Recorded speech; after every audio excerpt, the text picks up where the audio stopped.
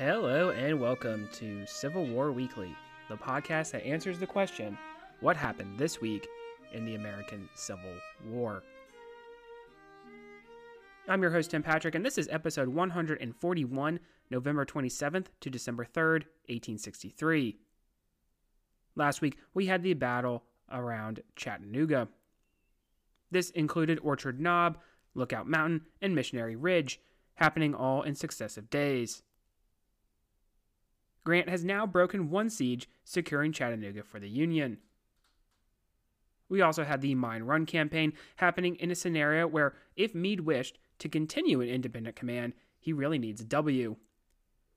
Without that, he will have to sit in winter quarters and wait for Grant, who has seen success after success, propelling him eventually to be Meade's superior. But we will get there soon enough. First, we need to conclude things in Tennessee and northern Georgia. Of course, before we do that, we are going to talk a little bit about Patreon content and what we have going on here. We did have a picture slideshow this last month here in November, and that was going over the Battle of Perryville, the battlefield there. So if you want to see what the modern day battlefield looks like, had some commentary on some pictures from a recent trip I took out there. So that is posted. And we also have coming up here as we're turning the corner into the next month here, we have a movie review. We're going to do Abraham Lincoln Vampire Hunter, and this was kind of a silly one, and we're going to see what exactly, if anything, we can get in terms of historical accuracy from such a movie. But figured as we get into the holidays here, of course, it would be a nice little thing to roll out. So if either of that sounds like it would interest you, or any memoir reviews that we've done, there is a link to the Patreon in the show description, and those proceeds do go toward the general upkeep of the show. They are greatly appreciated. So speaking of Grant, he would pause for a moment after his victory at Missionary Ridge. Confederates believed the Federals would soon be pouring in behind them. But like Rosecrans when he took the city, Grant was likely shocked at just how well things went. Rather than plunge wildly, he would develop a plan to pursue his beaten foe. Sherman and Hooker would move on Bragg, while Granger would begin to move toward Knoxville. We will get to what's going on in Knoxville at the back half of the episode, so let's see the chase of Bragg. Grant would send out Hooker, still with the attached division at Osterhaus, to get at the retreating Confederates. While they had already lost a large amount of supply and baggage, the prize would be only additions to this haul, something that might cripple the army permanently. Hooker would have a delayed start, though, eventually catching up with Cleburne at Ringgold Gap on the 27th. The Irish general had utilized a ridgeline known as White Oak Ridge and placed his men well just as he had done during the defense of Tunnel Hill. Two brigades, one under Polk and the other under Mark Lowry, would post on the reverse slope, ready to respond to any potential breakthroughs. In addition, the terrain was heavily wooded, even allowing for Cleburne's two artillery pieces to be masked from the oncoming Federals. Osterhaus and then Gary would both suffer at the hands of the stubborn defense. Osterhaus's men would suffer in the gap itself and try to gain a house before the pass that would be ideal for sharpshooters. Gary would try to flank the outnumbered division from their defenses, but well-placed troops would again save the day. Heavy losses would be suffered by the 7th Ohio from Candy's brigade, this regiment known as the Rooster Regiment, for their unusual pre-battle ritual. This would actually include their officer clucking like a rooster, and that would get them fired up. And it is always interesting to me when I hear that, and I think about pregame speeches and whatnot from say football, and then you have this guy acting like a rooster, and that apparently got everybody fired up. So is an interesting image to picture. For an entire morning, Cleburne, with only some 5,000 men, would bottle up 16,000. At around noon, he would hear from Bragg that the supply trains were successfully secured, and so he could break off the engagement. The rebels would be allowed to retreat, burning a railroad bridge in the process, which added to the dissuading of any of a further pursuit. Grant as we have mentioned, is still really more interested in Knoxville and protecting Burnside, so he will shift focus to that.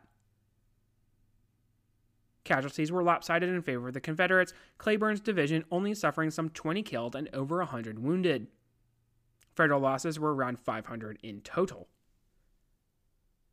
Cleburne does save the Army of Tennessee from probably being annihilated or otherwise severely disabled.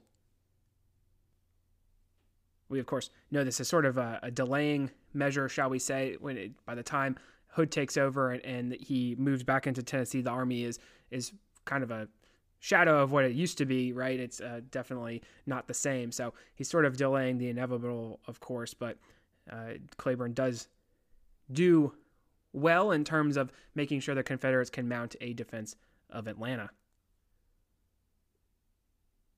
Hooker will get criticism still going on to command, but eventually having his second chance run out. It's probably a lot to do with Cleburne turning in another good performance as he had against Sherman the day before. But Hooker is also unlucky because he happens to face the most coordinated of the Confederate divisions. Ringgold Gap is significant, though, because it will mark the end of the Chattanooga campaign. Let's briefly talk about the significance of Chattanooga. It's my opinion, and I don't think I'm speaking too crazy here, that Chattanooga is over when Bragg decides to put the city under siege. We usually get the narrative that the city was being starved, and while there were supply issues, like I've mentioned before, it really does not seem to be a siege in terms of a proper one. Wheeler does get into the rear of the Federals, but he really doesn't do a whole lot, and there's always an available supply route, however difficult it was coming into the city. But the savior narrative is advantageous to Grant, who, as we said last week, might not have been really all that necessary. If you remember, of course, there were those who expound that perhaps Grant was not necessary to break the siege, and it probably would have been broken anyway, right? Rosecrans might have been able to do essentially the same thing that Grant does and George Thomas do, and then we have a very different narrative. But of course, having a starving city and Grant having been the successful general from a little bit further into the West coming in to save them, that definitely goes more toward his shining star for sure. We will get to Bragg in a moment, but really it's the pinnacle of his problems as Army commander. He doesn't really have a plan other than to just sit there, and he sends Longstreet away because Longstreet, like many other officers, does not like him. Could he have kept Longstreet and been more productive? If we look at it now, it really could have been one of the options on the table. But the dysfunction on the side of the Confederates is there for sure. It starts with Brown's Ferry and then continues all the way to Missionary Ridge. We should point out, too, that in Brown's Ferry and Wauhatchie, it's not like Longstreet turns in a very good performance. So even if he had stayed, is he going to be all that effective? That's a question mark that we can put on the what-if scenario here we've crafted. Lapses in good judgment of command and lack of cohesion are an issue. Now, this could have been a problem brought on by a shuffling of officers and men to better suit Bragg, but again, we will get to him shortly. I think things could have been salvaged with a withdrawal, especially after the Cracker Line is opened. On the part of the Union, I think there are certain areas where they get lucky. Missionary Ridge should not be an assaultable position. Even if you go there today, you see just how formidable it is. The assault, while a good story, is also unorganized. Sherman does not perform well, and neither does Hooker. In a way, it's like a basketball team who's shooting terribly from the field, but you look up at the scoreboard and somehow they're still winning. It should not have been such a near-run thing, especially with the numerical advantage. Was Grant a great general, or was he just lucky? I think it's admirable when you learn from experiences, and this was a learning opportunity for Grant. He makes the wrong call a couple of times, but he's able to adapt on the fly. We see many examples of this, including Orchard Knob, where it was supposed to be just a reconnaissance in force, and the assault goes so well that he's able to actually carry the position, and obviously he needs to adapt to that. Bragg cannot. In fact, he doesn't adapt to anything, including seemingly a plan to begin with.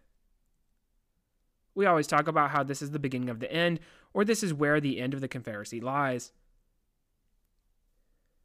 Well, I do not think we should be so dramatic. It is apparent that there is going to be essentially nothing going for the Confederacy in this theater moving forward. They will either be on the defensive, or when they go back on the offensive in 1864, it's going to be with less oomph than maybe 1862 or 1863. However you cut it, after Chattanooga, the war would be officially decided in the East. The doorway to the Confederate interior was open, and now the Union armies could exploit it. This is why at least I sort of get why Bragg decides to stay on Missionary Ridge. While not conducting an active siege, he is bottling up a potential invasion, and if Longstreet was able to make significant headway and could continue to do so, then potentially that route into the Confederate interior would be saved. But as we see, Bragg doesn't really come up with all that great of a plan. He doesn't have as great of a defense. His officers are going to fail him, including Longstreet, it should be said. Longstreet doesn't do a very good job, spoiler alert, when he has his independent command, so there's a lot of factors that are going against this decision. One of the main fallouts of Chattanooga, though, is going to be Bragg's resignation. Now, he had tried to resign before, but on November 30th, it's actually going to be accepted by Davis. Bragg was reportedly surprised that Davis accepted immediately, but honestly, he really should not have been. We also really aren't going to be rid of Bragg because he will be serving as an advisor to the president and actually briefly get back into the field as the war is almost over. But of course, this means we need to have a conclusion on his tenure as commander of the Army of Mississippi turned into the Army of Tennessee. Essentially, he is going to be the most recognizable commander for the Confederates in the West. There's always a joke that Bragg does a lot to help win the war for the Union. While I do not necessarily think that's true, he really is not the right guy to be essentially the secondary battlefield commander for the rebels, and it's not because of his ideas, sort of. He was a good organizer and does realize the need for discipline in the Army. Sam Watkins mentions his heavy-handed tactics, but it is interesting he does not seem to care too much about the lack of discipline in the cavalry, and this is probably also because Joe Wheeler was an ally in a sea of many internal enemies. As far as battlefield decisions, he is sort of a one-trick pony, although he does have some good ideas. All of his attacks are essentially an echelon, but at least he does try to take the initiative. There are certainly other battlefield commanders who are not as interested in maybe taking the battle to the enemy, so there is that. At Stones River, it almost works, especially if his attack had been better supported. But on the flip side, he's accused of not really having too much of a plan during the Heartland campaign, and it certainly seems to be the way for Chattanooga as well. Chickamauga could have been a greater victory, or at least less costly, but also could have been a defeat as well. We see through that battle that he's not really in a position to be on the field, so to speak. He doesn't really do a good job of taking control of any of the action, right? He's kind of leaving it up to his subordinates, and you don't really hear a whole lot of, well, Bragg makes this decision. It's kind of all up to everyone else. So Chickamauga could have been more controlled. It could have been maybe different, right, than it was. And obviously, you know, it's one of those battles that the morale does not change for the Confederates because they suffered so many casualties. So it's not quite like Fredericksburg where the morale kind of shifts. And part of that is because, at least I believe, that there was not really a good cohesion amongst the upper echelon of the command of the army. That will get us into the meat of Bragg, which is that he does a terrible job managing his general officers. Now, is it his fault that the Army of Tennessee is going to get the cast-offs from the Eastern Theater? No, but he does not do anything with them, or at least try to get the best out of them. He will rub a lot of them the wrong way. Yeah, you do not necessarily have to like your boss, but you do need to work with them, and in this case, not being able to manage them properly is going to lead to errors on the battlefield. Whether he suffers from outright insubordination or not, this is going to be Bragg's main problem. Now, trying to blame problems on your employees is not going to win hearts and minds. Bragg suffers from that issue, and then also suffers from returning to the most illogical way to deal with it. He tries to ask everyone essentially whether they think he should be fired or not. This is not a very good way to handle conflict resolution. It's also probably not going to be a good vote of confidence on behalf of those who are under you when you're asking them if they think that he should be removed. Obviously, that means you're not particularly confident either. So, and we do forget sometimes that these are people. However, obviously, probably not the right move.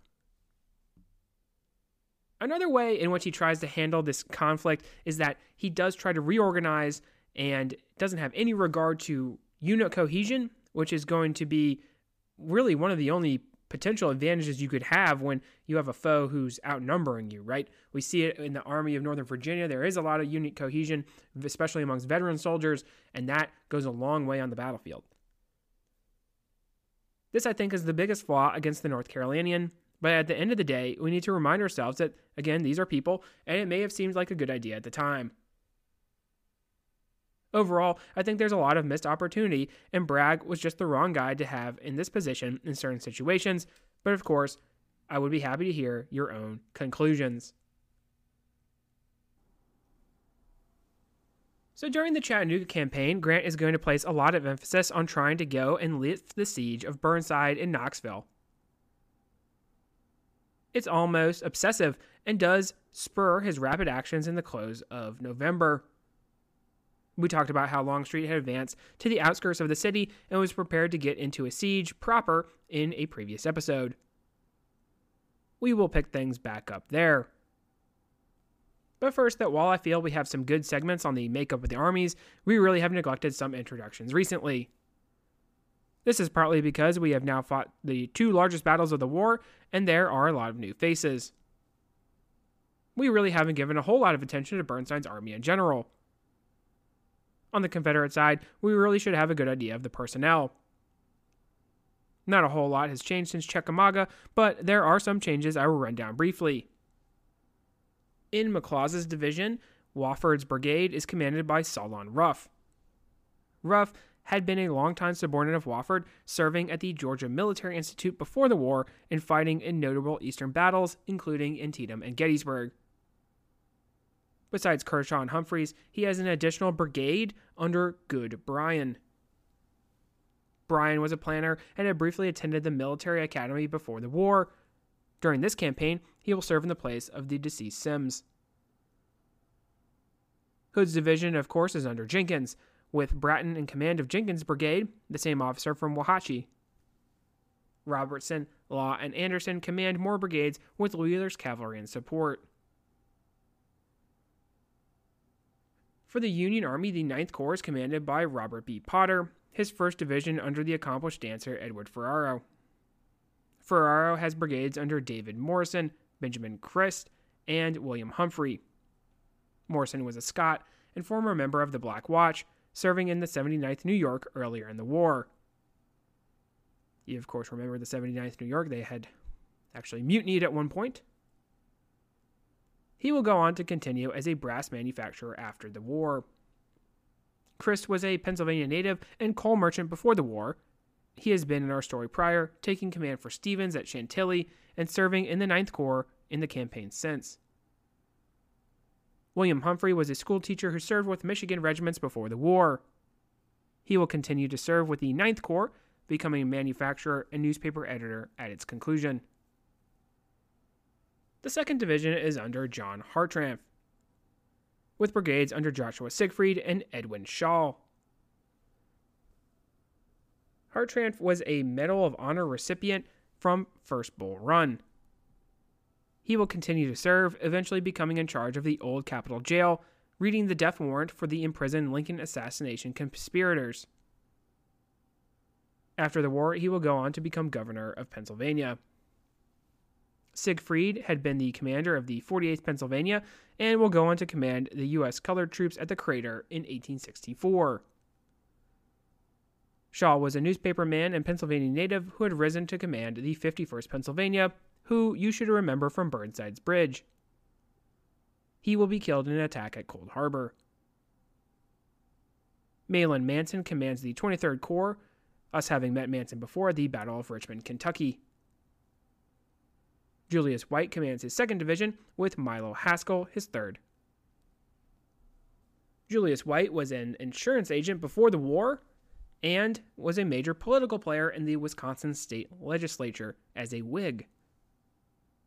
He has commanded troops since Pea Ridge, and after the war will serve as a U.S. ambassador to Argentina. Haskell, if you remember, has served during the Perryville Campaign and Stones River Campaign. Marshal Chapin commands White's 2nd Brigade. Haskell has John Riley and Daniel Cameron commanding brigades. John Foster commands a division of cavalry, us having already met Shackelford and Sanders' replacement Wolford during the Morgan raid into Ohio. Because of the spread-out nature of Burnside's command, the Union troops in the Knoxville defenses were around the same in number as Longstreet. This will be why Longstreet will attempt to get more troops from Bragg by the way. In addition, they had spent some time digging in, and Knoxville has hills that could be used to create quite a formidable position. With this strong position, there could also be brought to bear a decided artillery advantage, even with the Southern guns being in the capable hands of E. Porter Alexander. Defenses on the north side of the Tennessee River would wrap around the city and College Hill, creating a position to protect the western approach, manned by Ferrara's veterans. This would include the newly dubbed Fort Sanders, named as such for the fallen federal officer. Summit Hill, sitting to the north across the East Tennessee and Georgia Railroad, with Temperance, Mabry's, and Flint Hill all to the east. Each of these positions would contain fortifications so as to make attackers' life difficult. In fact, Summit Hill was a particularly strong position.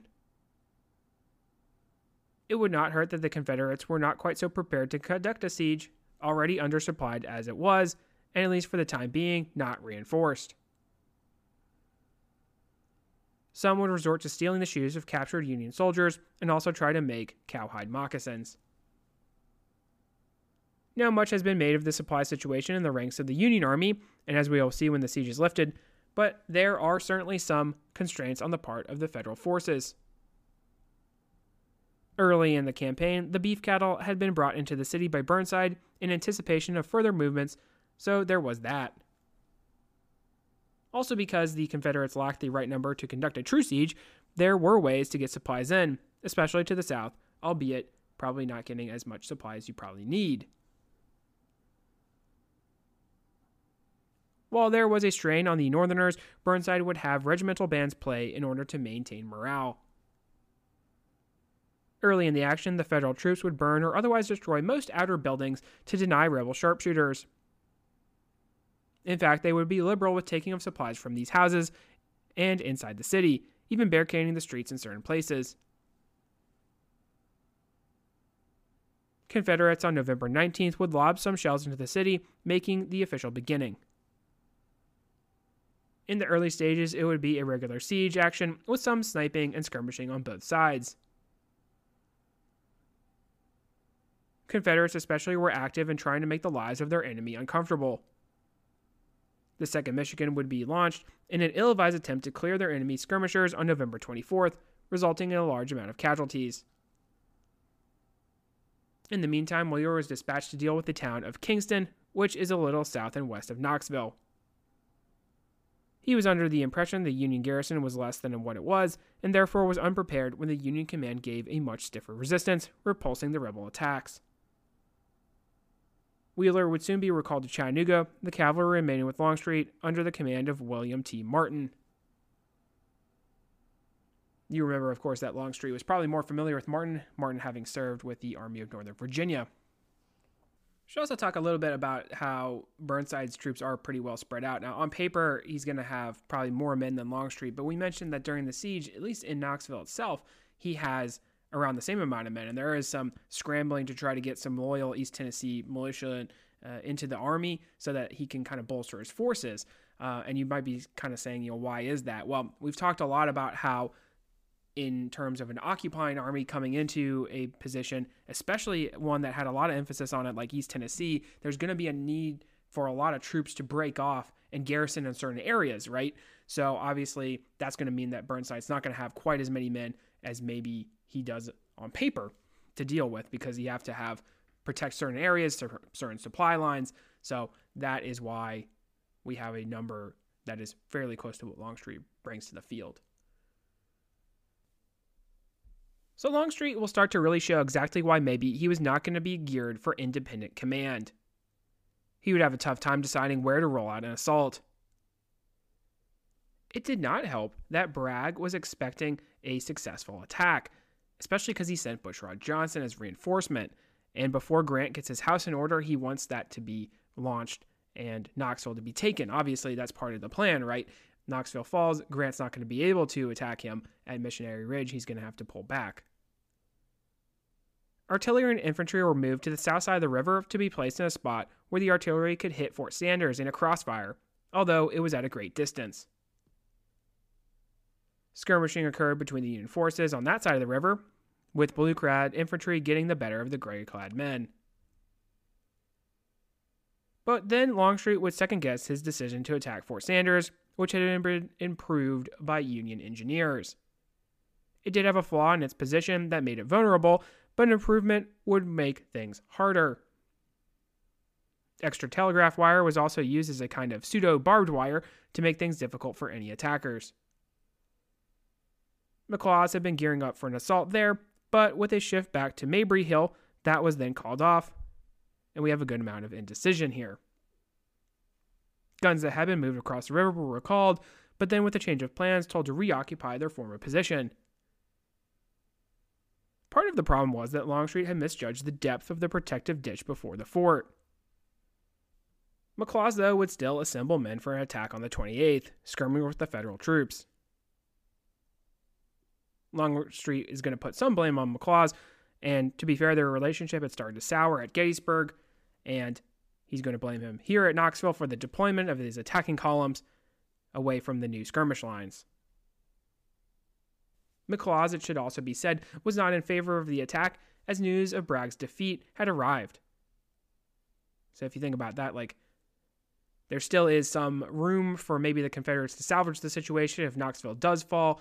Bragg can reform, but if Bragg has been smashed and he does get pretty well whipped by Grant, there's a lot of casualties, a lot of supplies that are gone, then there's really no need to launch this attack. They should just go ahead and regroup, and that's not going to be what they do, as we're going to see. Regardless, November 29th would be the date. Unfortunately for the rebels, it would rain the night before their planned attack. It's going to make the conditions of the ground, particularly muddy, so it's not going to be as conducive to an assault. McLaws would have the brigades form up in column early in the morning. Humphreys would contribute Mississippi regiments, as well as Wofford's brigade commanded by Ruff and Good Bryan. Jenkins was supposed to support attack, as would the reinforcements that had arrived from Bushrod Johnson's division. Preceding the attack was a bombardment. This included the artillery position on the south side of the river, but due to the long range, these shots were mostly ineffective. What was effective were the Union earthworks and their wire entanglements they had made. Confederate attacks would stall at the wires and then again at the abattis beyond. Once in range, the Union veterans inside Fort Sanders would give a murderous fire. Double canister would be combined with small arms and shells being thrown into the ditch before the parapet used as if they were grenades. This combination would prove most effective. Inside the fort was the 79th New York and the 29th Massachusetts, who you remember from several battles, including James Island or Secessionville. They would cry to remember that battle where they suffered in an ill-advised assault during this attack. Some hand-to-hand fighting did happen as the Confederates were able to plant flags on the defenses, but their success was short-lived. Most of the Confederates were trapped in the ditch that had been supposed was not quite as large as an obstacle as it was.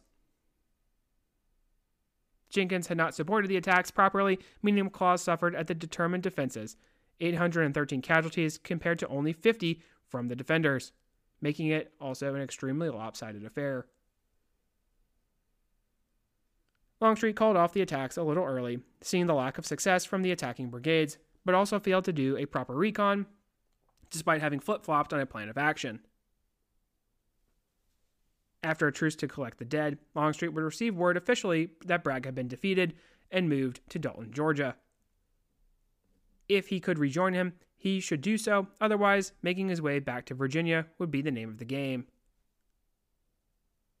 Since Ranson's brigade of Jones's Southwest Virginia Department was going to join Longstreet's command, he could opt to make his way in that direction of the supporting troops. We will get into the conclusion of the Knoxville campaign and additional action in East Tennessee over the next 2 weeks, but effectively the siege would be over after the failed attack on the 29th.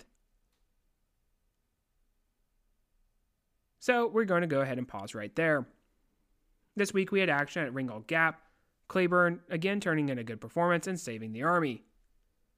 Bragg has his recent resignation attempt accepted, and so we say goodbye. Additionally, we had the siege of Knoxville, which concluded with a failed attack by the Confederates. Next week, we conclude the immediate siege and have a kind of odds and ends episode. I want to mention the Knights of the Golden Circle, as well as recount the escape from prison hatched by John Hunt Morgan. If you like what you hear, please make sure to leave a review. Posted in the description should be a link to the website, as well as Patreon and Venmo information.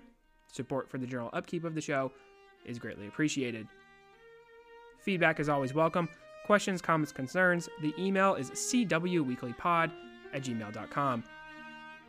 Thank you all so much for listening, and have a great week.